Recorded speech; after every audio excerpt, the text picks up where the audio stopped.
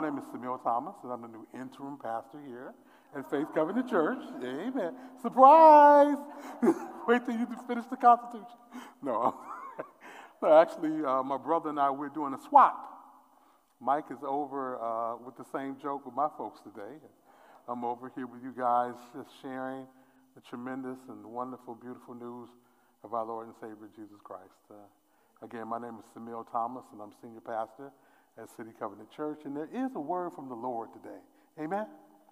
Amen. It is found in the book of Ecclesiastes. It's going to be in the 9th chapter, so if you have your Bibles with you, you can, or if not, it'll be up on the screen in a moment. We'll be looking at verses 13 through 18 for our reading and concentrating primarily on 13 through 15. Amen? The book of Ecclesiastes, chapter 9, verses 13 through 18. Amen? So you had a great time with the group earlier this morning. I probably won't holler at you guys as much as I hollered at them, okay? So it'll be all right. I channeled some of that and doing pretty good. And so it reads as this. It says, this wisdom I have also seen under the sun, and it seems great to me, : there was a little city with few men in it, and a great king came against it, besieged it, and built a great snare around it.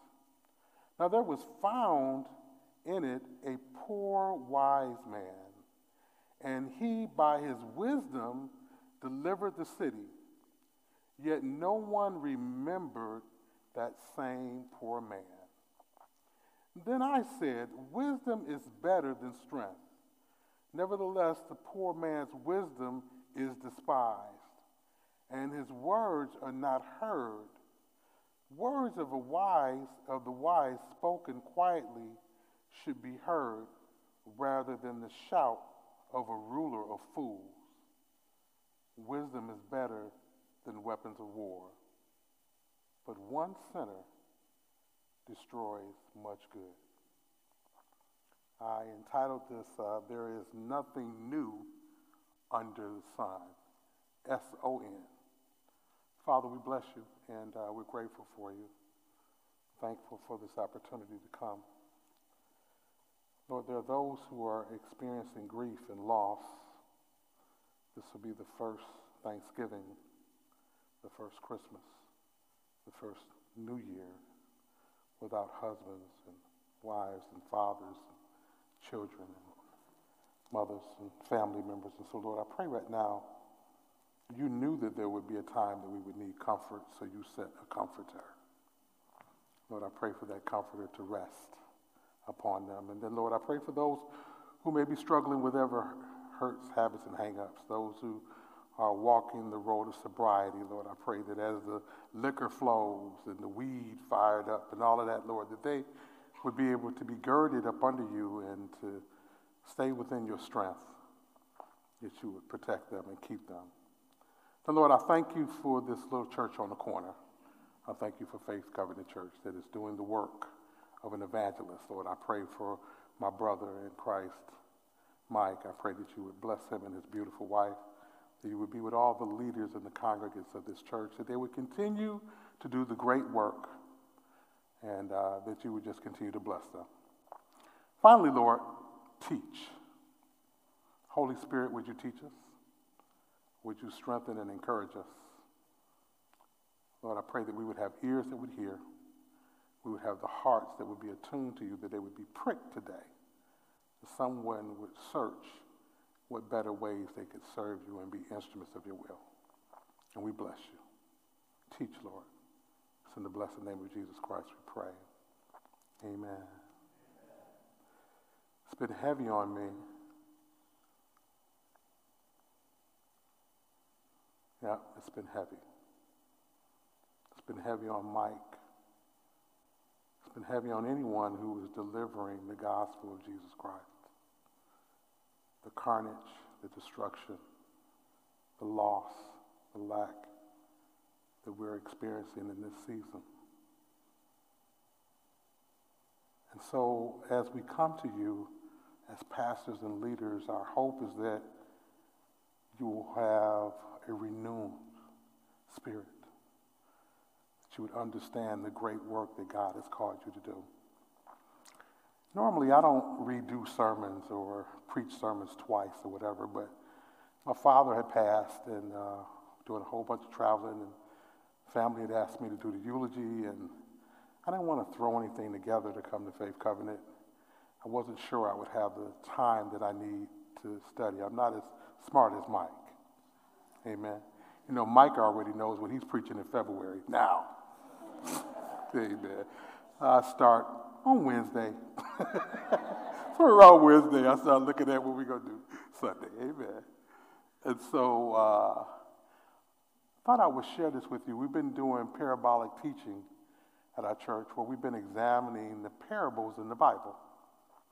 Of course, most of us are most familiar with the parables of our Lord and Savior Jesus Christ, but they go back way farther than that. There are parables all throughout the Bible, and this one is one in the book of Ecclesiastes. And the parable deals with what I think the number one enemy that we're facing today, all right? And is the attack against wisdom and against truth. Amen? So I know you probably think the attack is against your body. You probably think the attack is against your money and all this other kind of stuff. But the adversary is slicker than that. That's why Paul tells us that we have to constantly renew our minds. We have to constantly be feeding and strengthening our minds. So this parable is a great parable. The narrative is wonderful. I want to walk through it with you if you don't mind. Amen? So we live in a day and a time and a season where truth is very hard to get to because everybody has their own truth. We've got alternative truths. We've got my truth. My daddy never loved me. He never said it to me. He never hugged me. And I say, well, did he feed you? Yeah, he fed me. Did you have clothes? Yeah, we had clothes. Of course we had clothes. Was there a roof over your head? Yeah, we had a roof. Was your Christmas tree bare? No, we had stuff. I'd probably say your father loved you. And so, but your truth is this or that. Today, in order to tell truth, you've got to go on Netflix. Got to get a 1-hour special. Amen? There has to be some type of satire. There has to be some kind of way we can trick people into examining things. Trick people in actually stepping into the other people's shoes and see what it might feel like on the other side. And so we got comedians who we're holding up as leaders. There's an absence of integrity, an absence of backbone, that people would just stand in the truth. See, we shouldn't have that problem in the body of Christ because we know the truth. See, the truth is not a thing, it's a person. Uh-oh. I see a little buzz. Boop, boop, boop, boop, boop, boop, coming all around. And we have a relationship with that person. This teaching is a great teaching. You know, parabolic teaching is, you know, parables, a likeness to kind of represent something, to be likened to, if you will. Starting at verse 13, it says, "The wisdom that I also have seen under the sun, and it seems great to me." Many people think that Solomon wrote Ecclesiastes, but the scholarship doesn't support that. We're not exactly sure who wrote it. The language is somewhat different. But the writer of this book clearly had wisdom and clearly was inspired and moved by God. The entire chapter really is about death and how death comes to us all.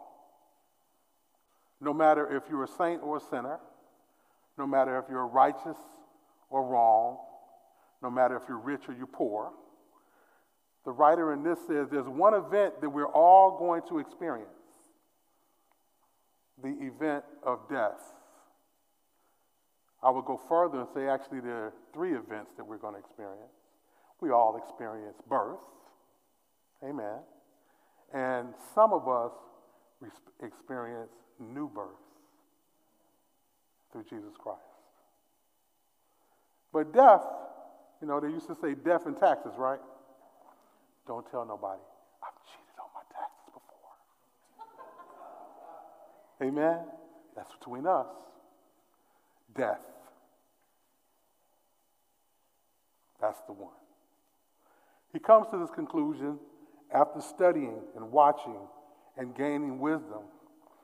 He goes on to say that time and chance happens to all. He goes on to say that no man knows the day. Proverbs 9 and 10 tells us that the beginning of wisdom is the fear and the knowledge of God. I don't care how many letters are behind your name. I don't care how many experiences that you have. If you do not have a relationship with God, you are not wise.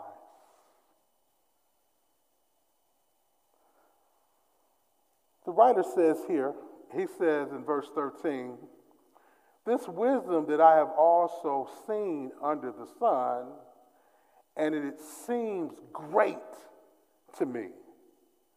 He says the magnitude of this wisdom, the extent of this wisdom, in number and in intensity and importance is something else. And then he goes on to tell the parable. Verse 14 says, there was a little city with few men in it, and a great king came against it, besieged it, and built a great snare around it. Many times we're not aware that we as the body of Christ especially have an adversary, one who has decided to come against us. And so oftentimes we think that the enemy is the Democrats, or we think that the enemy is the Republicans, or we think that the enemy is white people or the police or whatever. Pick your enemy. That's what we think the enemy is.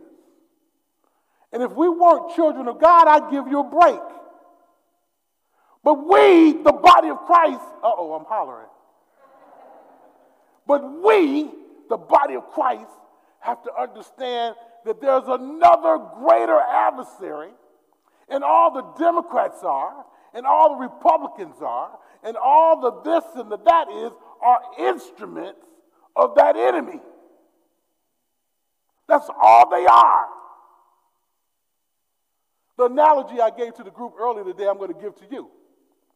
If a person came into your home in order to rob or to rape or to steal from you, and they had a knife in their hand or they had a gun in their hand, would you attack the knife or the gun, or would you go after the person? Would you go after the actual enemy? But yet we spend our lives trying to mess with the gun and the knife, trying to mess with the weapon, trying to mess with the instrument of the enemy. Analogy I like to give is when I was a kid, I used to sick my dog on people. Amen. So I had a little scrappy little dog, mean little dog. And if you bothered me, I would go, sick him. Sick him. What I want to tell you today is that if there is a person, if there is an instrument that is coming against you, you need to learn how to put God on them. Just like the knowledge and the wisdom that little kid had, go get what the adversary is terrified of. The Bible says he knows God and he trembles. Your enemy, your adversary. And so you need to go and sick the Holy Spirit on him. Sick the Lord on him. I told a story about years ago. I was feeling mighty low. Had lost everything. Lost my house, lost my car, lost my job. Finally found a little job as a leasing consultant at a company. It was during the recession. And the property that we were managing, it had fell into foreclosure. So the managers came to me and they said, Samil, I want you to call down this list of people who have not paid their rent. And I want you to convince them to pay their rent. So, of course, I'm eloquent. I can kick it a little bit. So I'm calling people, hey, Ms. Johnson, how you doing? Hey, this is Samil up in the leasing office. Hey, came across our observation that you hadn't paid your rent. I was wondering if you could tell me what time you'd be coming to bring that in or when I could put you down and da-da-da. And so I made a few calls. Meanwhile, the manager is standing over my back and he's watching everything I'm doing. So once I finished, he says, look, Samil, that's not adequate enough. You're not being mean enough. You're not being forceful enough. You need to call these people and demand our rent. I said, man, we in the hood. Is you crazy? I'm not ready to cussing at these people and fussing at these people because guess who they going to come to see? They ain't coming to see you. They going to come to see me. Guess who still live in this neighborhood when you get in your car and you leave? So this guy says to me, he says, listen, if you don't do it my way, your days here are going to be short. Man, I needed that job. I lost everything. It took a while to find this job. So I went home and I started sicking the Holy Spirit on that man. Do you hear me? I went home and I put him on the short list. Do you hear me? Every day I prayed for him. Every single day. 1 week later, I came to work. I'm sitting at my desk and all of a sudden a whole bunch of cars pull up. And all these people jump out and they got briefcases and they got their laptops and all this kind of stuff. They step in our office. They said, all right, want everybody to be still and step away from your desk. We step away from my desk. I'm thinking it's the FBI or something. I'm trying to figure out what's going on. And so I won't say the name of the company. They said, we're blah, blah, blah management, and we have now taken over this property. Step away from the desk. Don't touch anything. They corral all the management people, take them in the little conference room, come out, all of them are fired. They come over to me. They said, who are you? I'm Samil. I'm a leasing consultant. He says, okay, you can stay. Y'all missed it.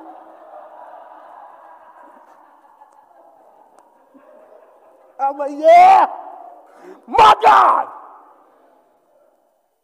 God shifted that thing for me.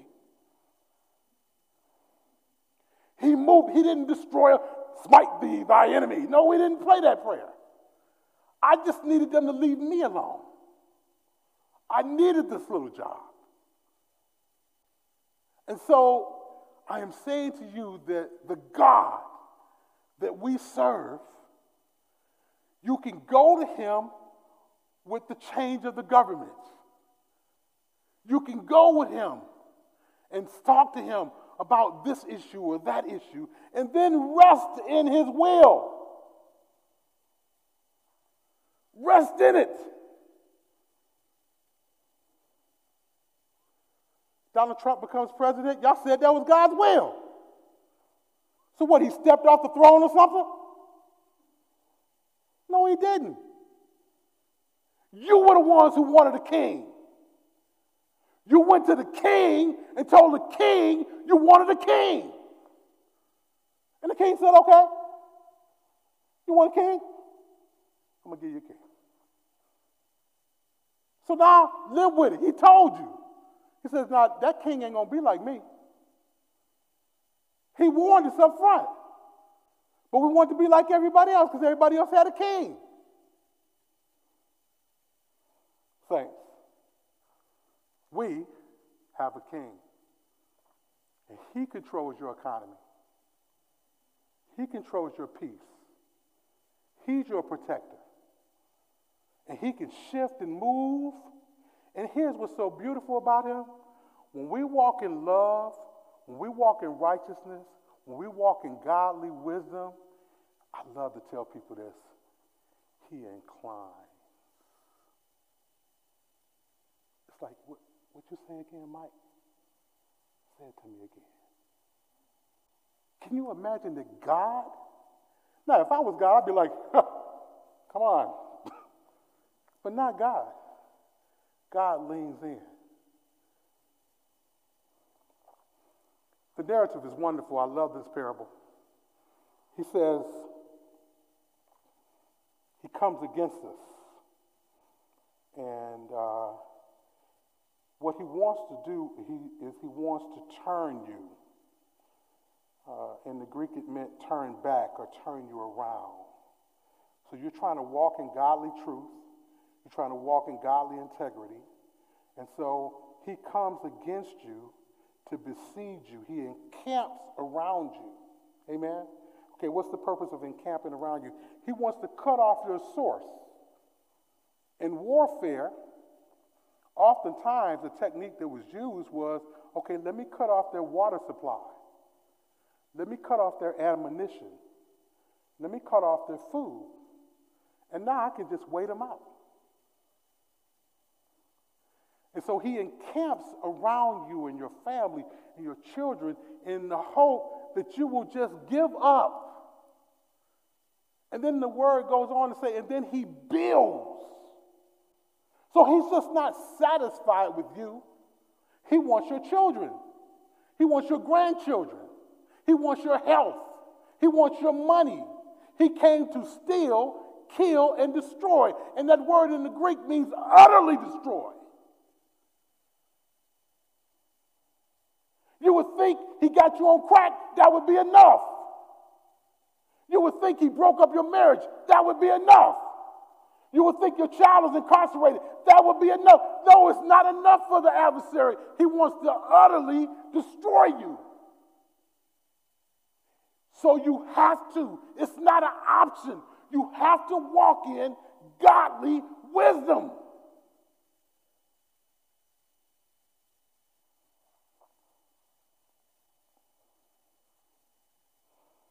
Great snare around you. Verse 15 says, now there was found in it a poor wise man. So the analogy that I would give you is that the little city is us, the church. Don't you feel like the little city sometimes? Don't you feel like you're like the only person that's trying to do right?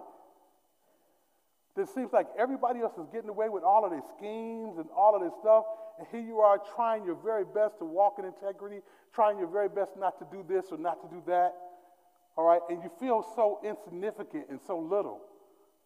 We are the little city, the church. He says, now there was in it a poor wise man, and by his wisdom delivered the city, yet no one remembered that same man. I just want to walk with you just a little bit through this. I need you to understand that the poor wise man in the analogy for me is Jesus Christ. All right, it was God's wisdom that delivered us. It was his love and his compassion for us that delivered us. Because what is God? God is love. So if you're trying to defeat the adversary outside of love, you place yourself in an improper position. How do we win them? How will they know that we are his disciples if we don't love? I challenged the group earlier today, and I'm going to challenge you. I don't care. This ain't my church. I say, Mike, they don't want me anymore. Can't come back. Some of you don't want to go to Thanksgiving with some of your family members. You don't want to see the ignorance. You don't want to be around the drunkenness. You don't want to beef with the Democrats. You don't want to talk about the build the better, whatever. But if you don't go, where will the light be? If you, the children in the light of God, are not in the room, then the room stays dark.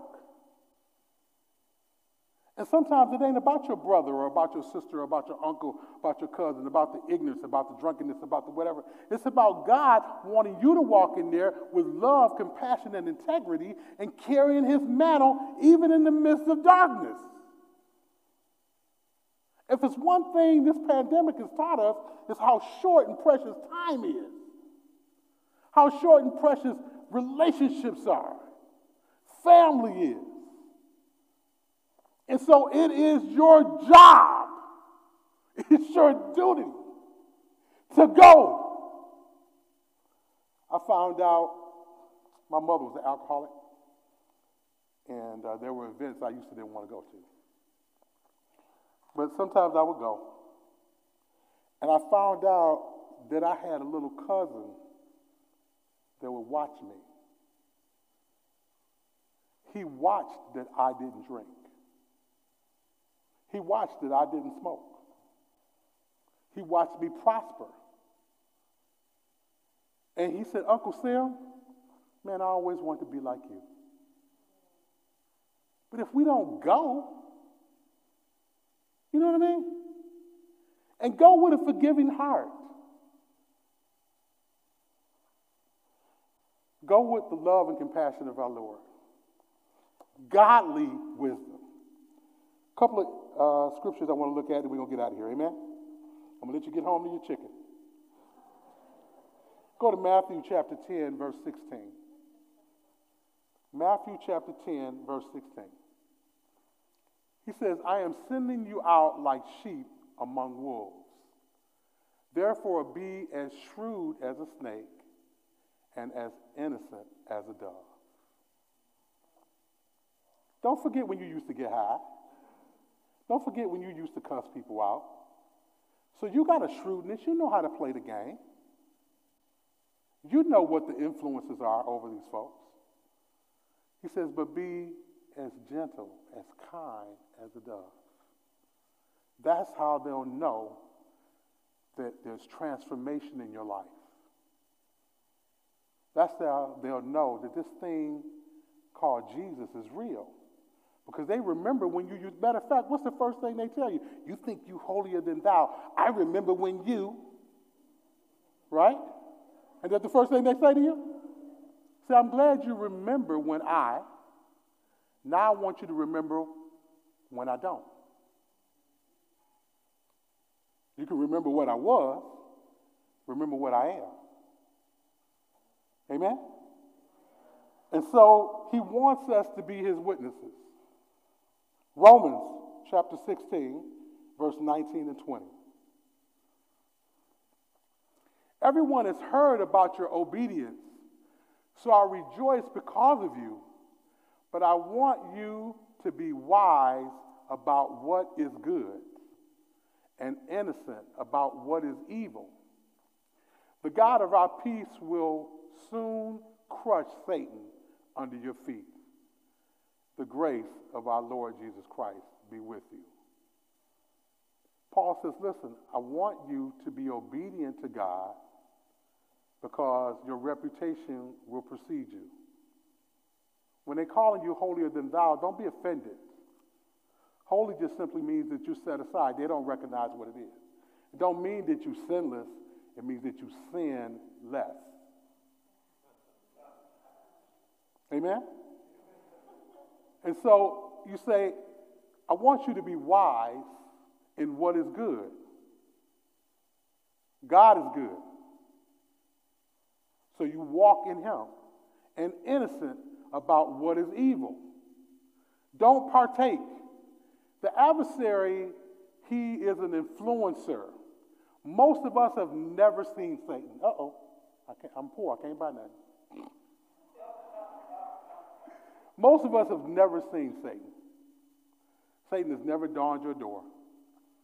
You're too insignificant to Satan. Satan knows that his time is nigh. What he does is he influences you. He seduces you. But he not in your room. He's not in the car with you. His influence is. And his influence is so powerful because he's the prince of the air. You think he's there. That's why the word says all you got to do is resist him and he'll flee. All you got to do in the Greek, all you got to do is tussle with him a little bit. Move a little furniture around and he'll flee.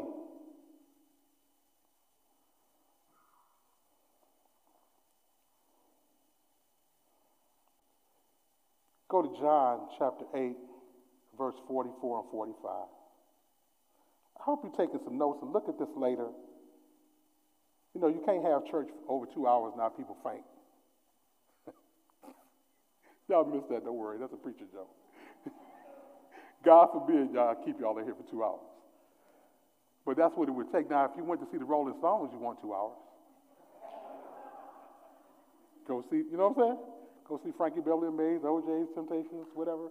You want 2 hours. But God forbid the Christians stay in church all day. I'll leave you alone. You belong to your father, the devil, and you want to carry out your father's desires. He was a murderer from the beginning, not holding to the truth, for there is no truth in him. When he lies, he speaks his native language, for he is a liar and the father of lies. Yet because I tell you the truth, you do not believe me. That's what Jesus says to the Pharisees and the scribes. He wants you to understand that your adversary is not just a person that lies, but he is the father of lies. The New King James reads, when he lies out of his own resource. So like when I tell a lie, I got to think about it. I got to come up with something. Satan's nature is lie. That's what you're up against. That's why you have to rest in godly truth. Get involved in one of these small groups. Find out what else you can come and do here in the body of Christ. And then find out ways to take it out there. It's beautiful we making cookies. Now, I was telling the group earlier today, you'd be surprised how many people came to Christ because of a good cookie. Amen? Don't, your gifts make room for you. Back to Ecclesiastes. It says, by his wisdom, he delivered the city, yet no one remembered that same poor man. He says, then I said, wisdom is better than strength. Nevertheless, the poor man's wisdom is despised, and his words are not heard. The words of the wise spoken quietly should be heard rather than the shout of the ruler of fools. Wisdom is better than the weapons of war, but one sinner destroys much good. After the writer puts all of this stuff together, this is the conclusion that he comes to. The conclusion that he comes to, we find in John 14 and 6. Go there for me, please. Have I closed 3 times yet? Did I give you the first? This first close. I got a Baptist background. I got to do 3. I got to be consistent. John 14 and 6. Jesus answered and said that I am the way and the truth and the life. No one comes to the Father except through me. Jesus is the way. Jesus is the source. Jesus is the path that we get to salvation, eternal salvation. No other way. I'm not arguing with nobody I'm not. I know the truth. And what I'm going to do is I'm going to tell you the truth, and you can accept it or you cannot. That's on you. So I don't argue with my Muslim brothers and sisters. They believe that he's a great prophet, believe that he's a great teacher. All right? Just about everybody believes that he was a great man. All right, I'll meet you where you are. If that's where you are, okay, we'll deal with that. But I need you to understand that he is the truth. God is the only real truth. And that truth leads to life. He says that I have come that you would have life and have it more abundantly. My second close. There's a story I want to finish with. There were two men. They were twins. One was named Liar. The other one was named Truth. They both were standing outside of town, and there was a river. Liar said the truth. He said, man, I bet you I could beat you swimming across that river and back. Truth said, man, come on. You know I'm faster than you. You know I'm better than you, man. Don't even try. He said, no, man, I bet you I could beat you. So they both took off their clothes. Liar said, okay, I'm going to count to 3. We're going to jump in the water. We're going to see who wins. 1, 2, 3. Truth jumps in, but Liar doesn't. Truth is so busy trying to win, he just pushing away. He's pushing away. He's pushing away. While Truth is gone, Liar takes Truth's clothes and puts them on. Liar takes Truth's clothes, puts them on, and then sachets all throughout the town pretending he's Truth. Just talking to everybody and telling everybody this.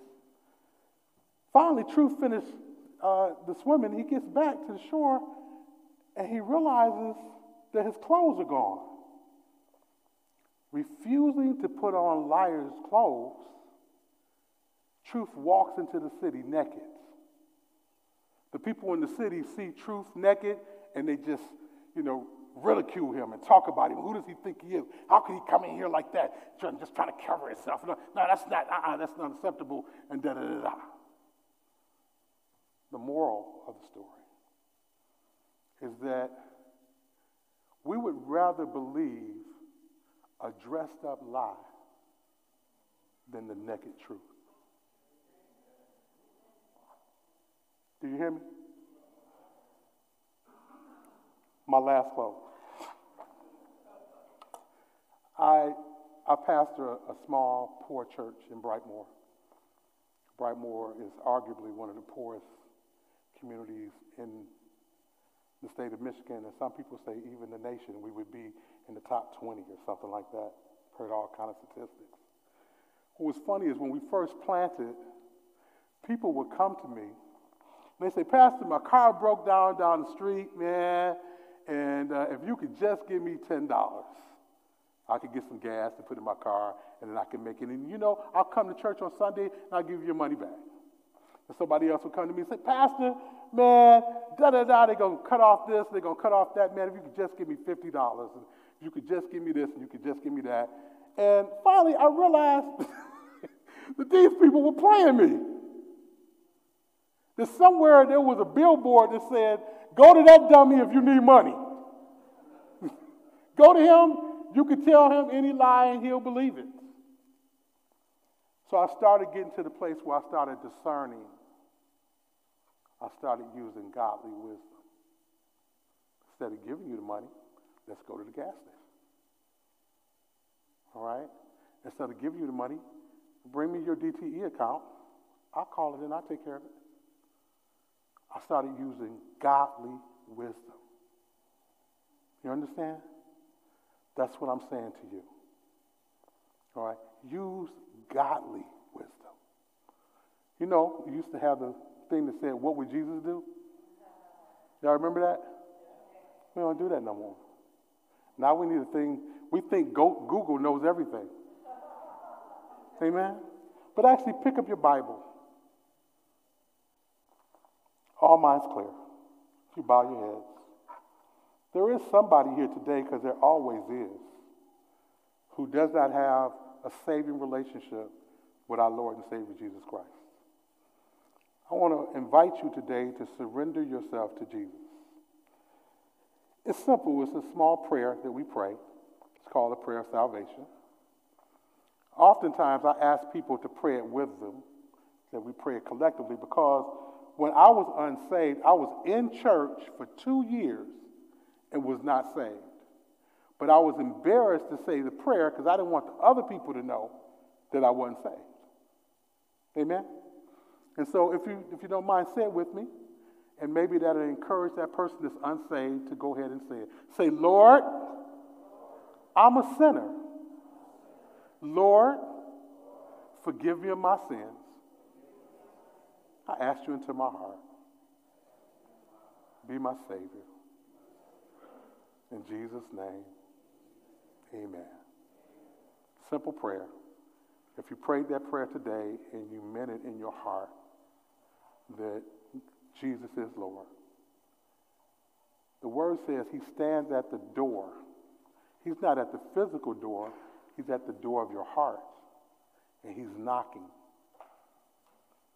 God is a gentleman. You have to invite him in. If you invited him in today, believe it or not, you have entered into this tremendous journey of salvation. There's a connection card. Fill out that connection card. Indicate on it that you want more information about salvation. And the beautiful folks here at Faith Covenant will get it to you. God bless you.